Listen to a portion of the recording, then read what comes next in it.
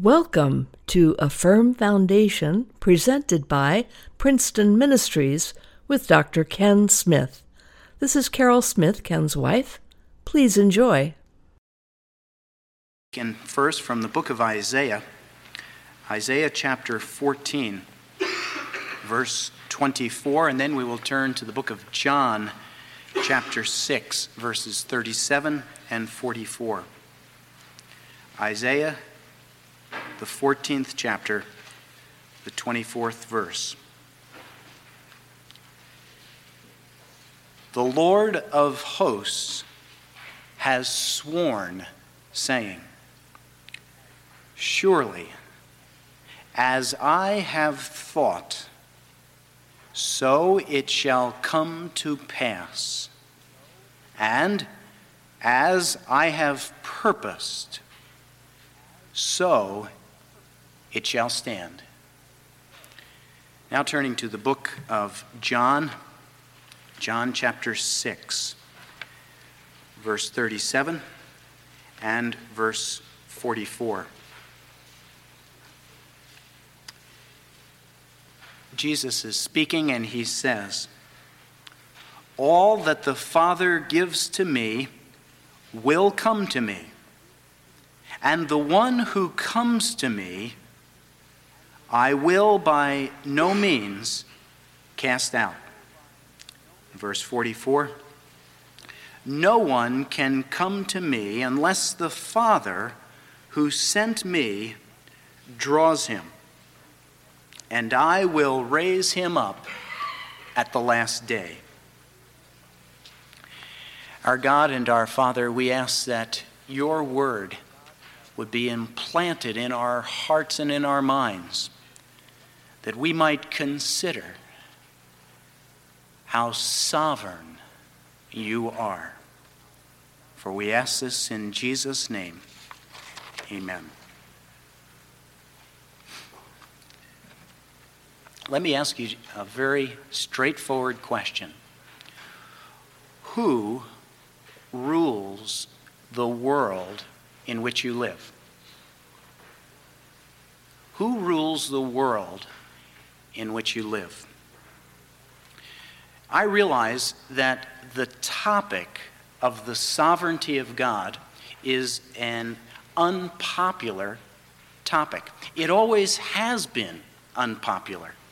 It will remain an unpopular subject because at the heart of the teaching of the sovereignty of God, that God is in control of all of his creation, that there is nothing that occurs that is outside of God's plan. Just to say that to the natural man, the man who is outside of Christ, his first reaction is, well, that's not true. I decided what time I would get up this morning. I will decide what time I will go to sleep this evening. I decided what color suit I will wear. I decide what kind of car I will drive. Why, that's the American way. I am sovereign. I am in control over every minute of my life. I remember before becoming a Christian, if there was one thing that I was absolutely convinced of, it was that I was in control over my life. And yet, from the beginning of time, the question, who's really in control, has been at the center and the forefront of some of the most tragic events that have ever happened in the history of the world. Because from the beginning of time, it was an angel of light, Lucifer, who looked upon God, and Lucifer, that lofty angel, declared that he would be like God, that he would declare his independence from God, that he would be sovereign in his own life and in control of all the events that were part of his life. And so Lucifer was heaved out of heaven with a host of angels who came with him. And he showed his work in the garden when he came to Eve with that beguiling appeal that surely if you eat of this fruit of the tree, you will be like God. Perhaps there is no other topic that so touches our heart and our mind in a foreign way than the concept that it is God who is totally sovereign over his creation. And yet it seems that you and I, mankind throughout the ages, has always declared, we have no sovereign. I am my own sovereign. And so we come seated upon our lazy boy chair, our throne, with our plastic crown and our polyester suit, and we declare to God that we are sovereign. Look at my empire. Let me show you to my video machine. Let me show you to my entertainment sources. Let me show you to my desk where I make so much money. Why, God, I am sovereign. And man looks at God and says, look at all that I have done. By the sweat of my brow, by the strength of my hand, I am sovereign. And I shall have no God who will be sovereign over me. There are many people who believe that God is simply powerless.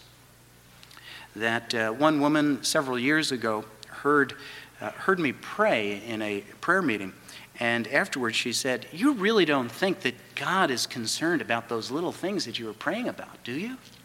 I mean, he's got so much more important things to be worried about. Yet that strikes at the very heart of our understanding of who God is. Is there anything that happens in your life that God says, I'm not interested in that?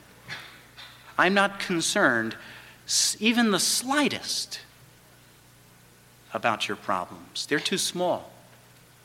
Why, the scripture would say, no, God is absolutely concerned with even the hair on your head.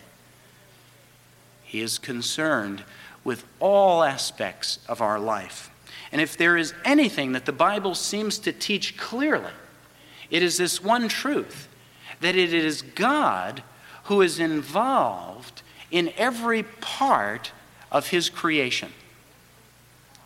This truth has been recognized by the Christian church throughout the ages. This is not a teaching that is special to Presbyterians. No, the sovereignty of God is embraced not only by Presbyterians, but it is embraced by the Baptists, by the Lutherans, by the Episcopalians. Virtually every church that takes the name Christian has within their confessions, within their teachings, the belief that God is sovereign, that God is in total control over all events within his creation, and that there is nothing that comes to pass that is outside of the sovereign will of God. I lived a good part of my Christian life believing that there were different tours that God had for us to go through life on. First class, best accommodations. That was for the people who were totally obedient. And so everything went very smooth for that crowd. Unfortunately, I did not consider myself part of that crowd, so I had to settle for tourist accommodations, where you always had the sense that somewhere there were Christians who were totally in obedience to the Lord, totally following the Lord. And for them, plan A, first class.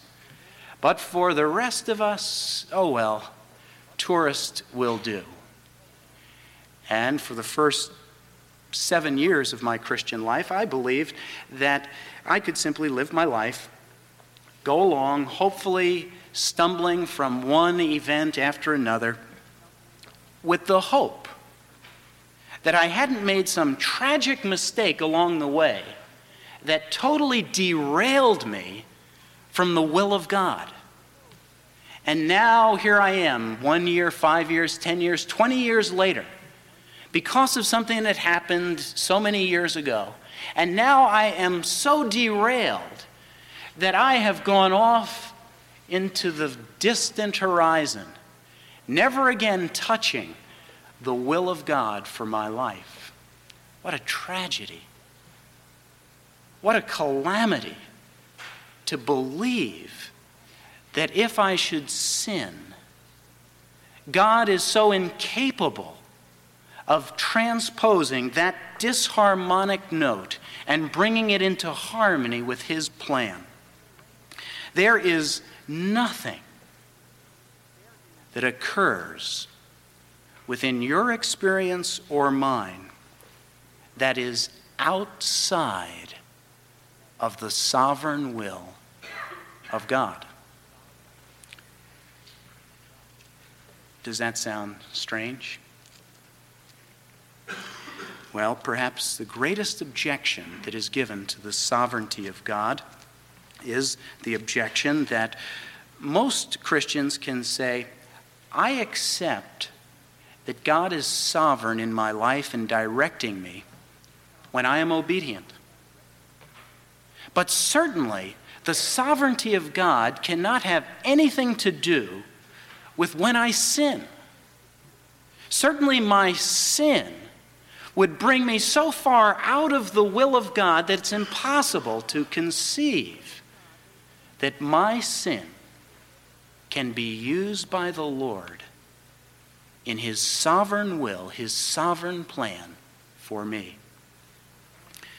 The book of Isaiah, chapter 45, verse 7, a verse that we often leap over, a verse that says, I formed the light and created darkness.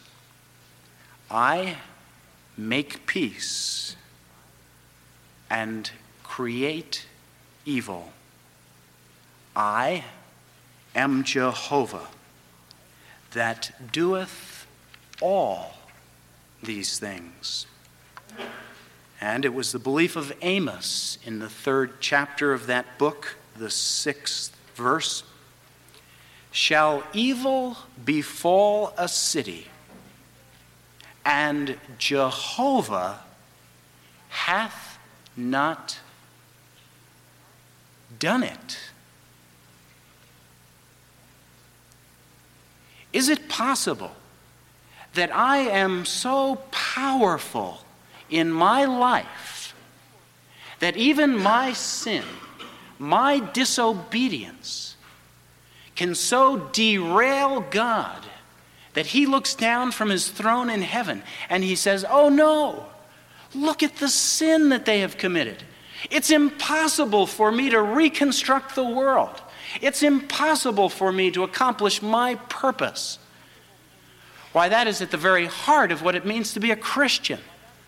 We know that we will continue to sin and that we come to the Lord and ask for forgiveness. If we were to believe that our sin was so powerful that even God Himself could not react and use that evil for good, then we would have a God who is thwarted by every one of His creatures. A God who wrings His hands and says, what shall I do? My plan will never work. Well, there's another objection that some have to the sovereignty of God, and that is that it sounds so fatalistic. Now, fatalism is the belief that all events are determined by an impersonal force, which is called destiny. Has anyone seen Destiny recently?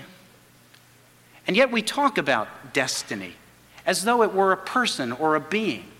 And yet the scriptures talk nothing about that fatalism, that destiny, that impersonal force that is directing or behind all of the activities of man. But rather, the Bible puts the world's fate into the hands of God. God, who is all-powerful, who is wise, who is holy, who is righteous.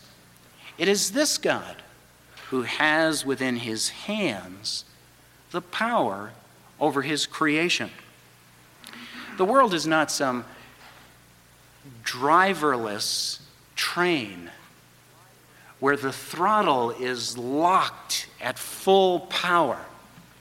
That train goes shooting down the track. No one in control.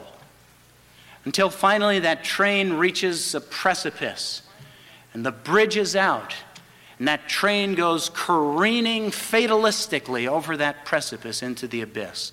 No, that is not what the scriptures teach. What the scriptures teach is that there is a God, an almighty, loving, merciful God who is seated in his throne, whose hand is on the throttle, who controls the movement of that train, who knows exactly where it will wind up in its destination. But there is another objection that some raise to the whole idea that God is sovereign, and that is, they put it in different cute statements. It's God who proposes, but man who disposes. Some say it's God who submits, but it's man who permits. Others say it's God who makes, but it's man who shapes. How foolish to think that this almighty God, who when there was nothing, simply by declaring with his word that there should be a world, that man could somehow stand like some mighty mouse and say to this God, "You shall go no further. God, you cannot enter here. I am sovereign. I will not permit you to come and to interfere in this world. God, I will not allow you to have your way." And yet, isn't that what the book of Romans chapter 1 teaches as being the great sin of man? That we look at God and we conclude in our foolishness that God is not God. We construct a wise tale and we profess ourselves to be wise, and we begin to worship the creature rather than the Creator.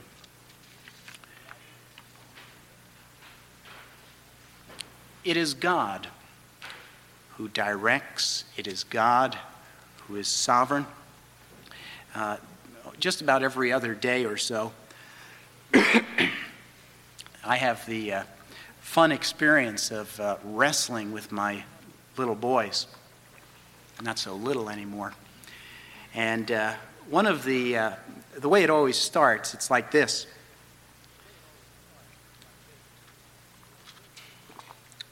That at first I sit there and on comes Nathan, the biggest boy. And he puts up all of his might. And as soon as he starts to laugh and the other boys hear it, they come from all the other rooms to run and wrestle with Daddy.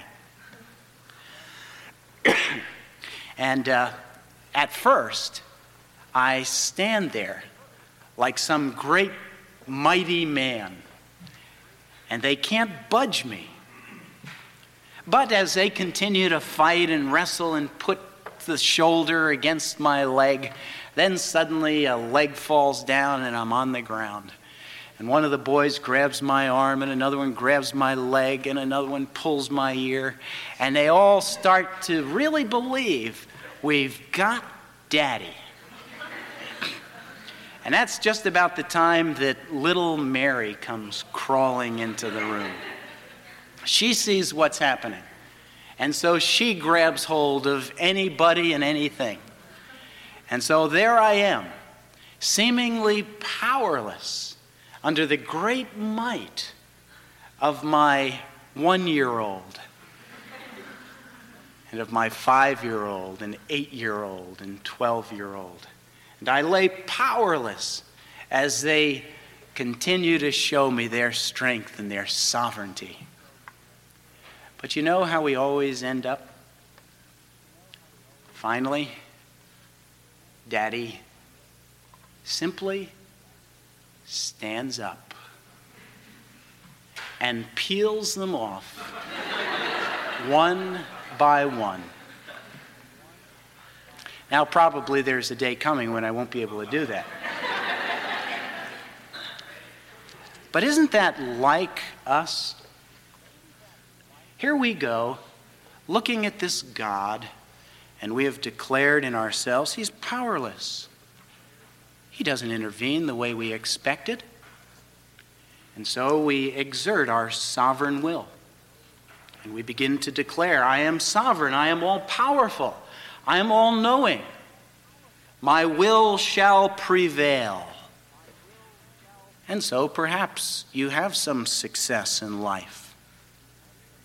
And then you make this critical error, believing that the strength in your life came from you. And once we begin to believe that, then we begin to create for ourselves our own world in which we are sovereign. And it's interesting about businessmen who declare their sovereignty. I've noticed that those who are successful in business are very good at constructing a world in which they can be sovereign.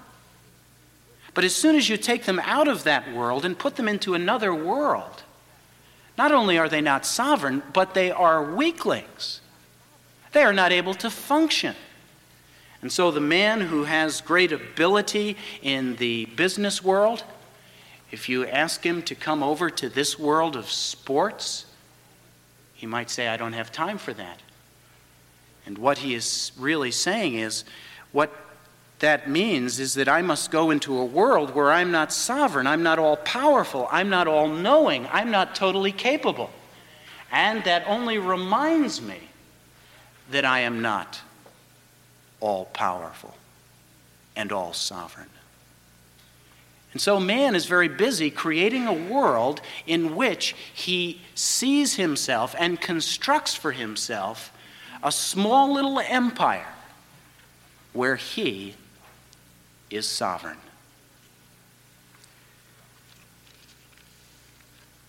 Listen to the words of Daniel chapter 4:35.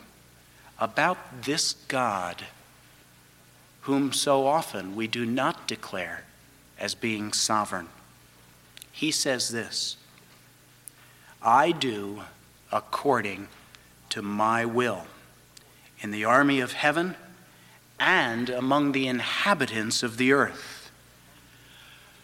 No one can restrain my hand. No one.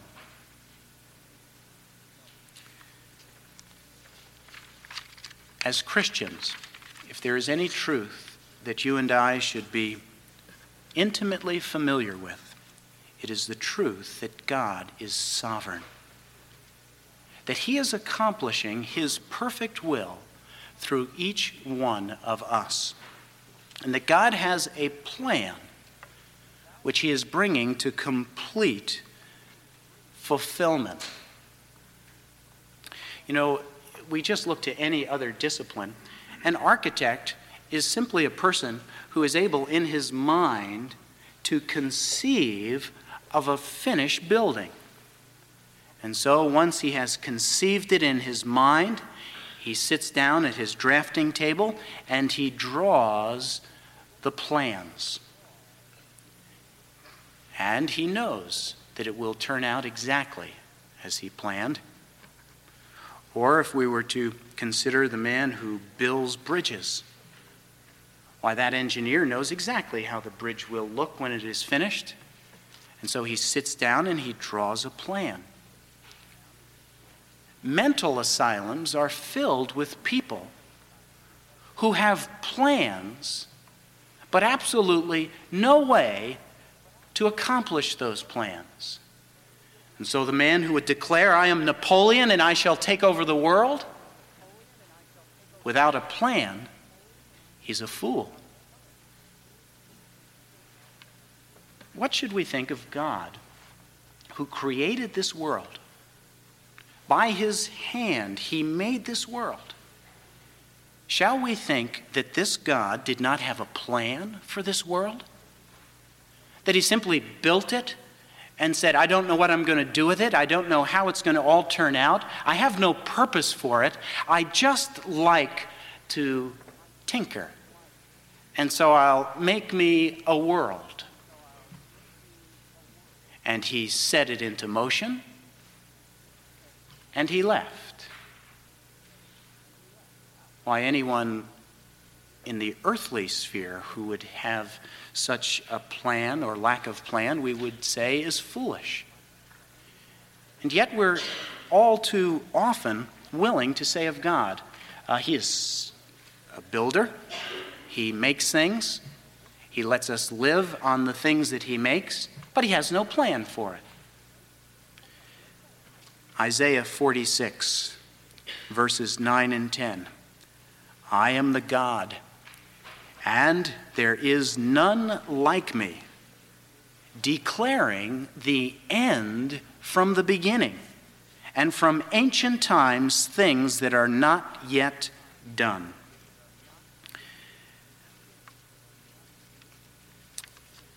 God is involved in all aspects of his creation. Unlike man, who often changes his mind, our sovereign God does not change his plan. We read in Isaiah 14:24, "Jehovah of hosts hath sworn, saying, Surely as I have thought, so shall it come to pass, and as I have purposed, so shall it stand." In the last book of the Old Testament, chapter 3 of Malachi, God says, "I, Jehovah, change not." Well, surely there are some things in life that are just simply chance. Your number was up. The chance is 50-50 that you'll have a boy or a girl. Isn't that true?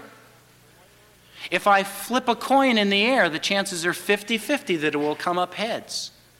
Isn't there such a thing as chance in the life of a Christian? And the scripture says, no, there is no such thing as chance. Chance is simply a mathematical way of explaining a reality. But chance by itself has no power, no force. Do you remember the drawing of the lots? We read in Proverbs chapter 16, the lot which would be used to determine God's will. We read there that the lot is cast, but the outcome is wholly from the Lord. What about chance events? What are the chances that an arrow should fly through the sky and pierce through the opening of the armor of a wicked king? What are the chances of something like that happening? We would say 1 in a million, 1 in a trillion. Recently there was a woman in New Jersey who won the lottery 2 times. And what are the chances of something like that happening? They said the chances are 1 in 17 trillion. Surely God had nothing to do with something like that. Well, the prophet Micah told King Ahab that tomorrow you shall die. And in another part of that battlefield was a soldier, a certain man who drew his bow, and the scriptures say, at a venture, like a chance. He knew not where it would land. And where did that arrow land? Between the opening of the armor of wicked King Ahab, who died. And there was no chance. It was certain. What about lightning? What are your chances of being struck by lightning? Who controls lightning? Certainly here is a chance event if there ever was one. Well, Job tells us it is God who covers his hand with lightning, and it is he who gives it charge to strike where he wills. What about the sinful acts of man? Are these included in the sovereign will of God? Can they be overruled for good?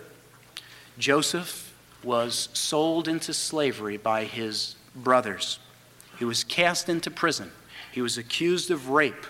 He languished in the darkness of that prison until finally brought before him through the Lord's providence as he was made the prime minister of Egypt. Joseph stands, and before him are his brothers who wanted only evil for him. And what did Joseph conclude? He concluded, as for you, you meant evil against me, but God meant it for good. You mean to say that even the sinful actions against Joseph were used by the Lord according to his sovereign will? Yes. And there are some who even say, well, granted, God is in control over kings. Yes, the scripture teaches that the heart of the king is in the hand of the Lord. There are some who will even grant, yes, he is in control over his creation. But surely, there is one area where God does not have total power, and that is in the conversion of a man or a woman. Certainly, before they would be converted, they must give their permission to God to convert them. Well, ask Saul as he's walking down a Damascus road. Do you give your permission to be converted? And God enters into the life of Saul and converts him without so much as a desire on the part of the man. He is converted wonderfully. His name is changed to Paul. No, if we were to look to the scripture, we would find that even our conversion is not dependent upon our will, nor upon our might, but wholly is dependent upon the mercy of the Lord. It's interesting how we will give room to a sovereign God. We will let God be sovereign in his workroom as he creates the universe. And we will say, yes, you are sovereign. We will let God be sovereign as he brings warmth, as he brings the sunshine. Yes, God, be sovereign. As he brings the snow in winter. Yes, God, be sovereign. But when God sits upon his throne and he declares not only over nature, not only over my creation, but I shall be sovereign over you. It is at that moment that man seems to raise his clenched fist and declare, we will have no sovereign here. I am my own sovereign. I shall run my life as I please. And yet God declares, from the beginning to the end,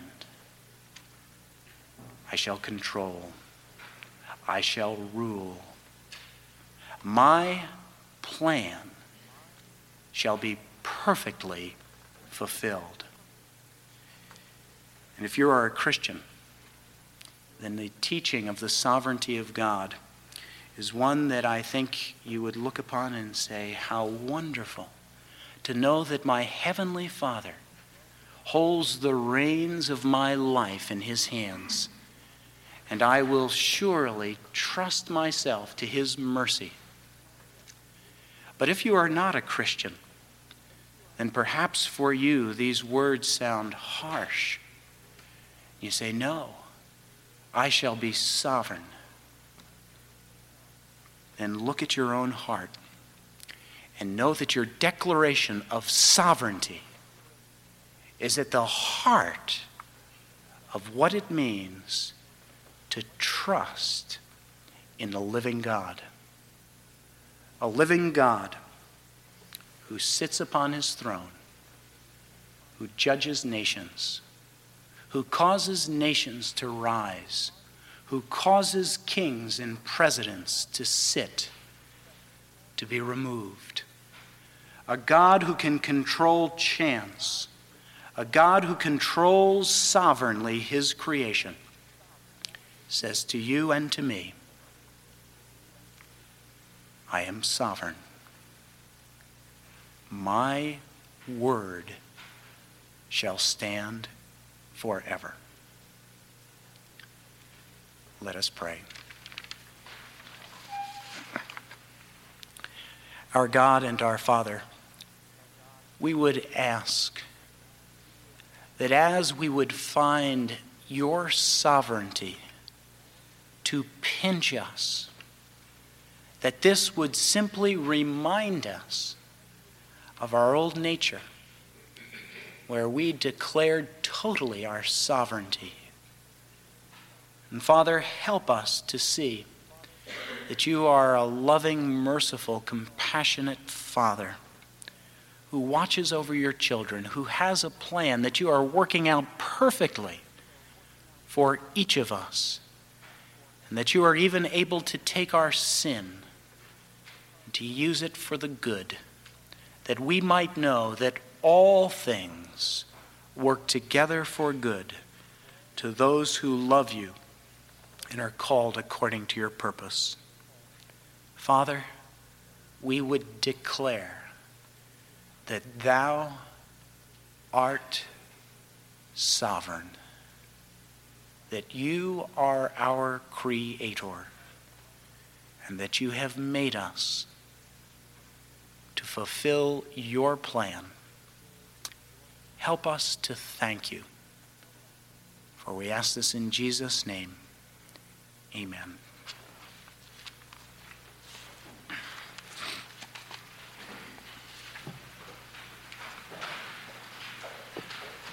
One of the great mysteries of the sovereignty of God is the mystery of the way that he works in our life, seemingly that we make decisions each day, and yet that he is mysteriously is at work. And as we would sing this great closing hymn, number 603, that we would remember that it is true that God does move in a mysterious way. Let us stand. Thank you for listening to A Firm Foundation, presented by Princeton Ministries. This programming is supported by you, the listener. You may go to our website, princetonministries.org, or send your donation to Princeton Ministries, Post Office Box 2171, Princeton, New Jersey 08543.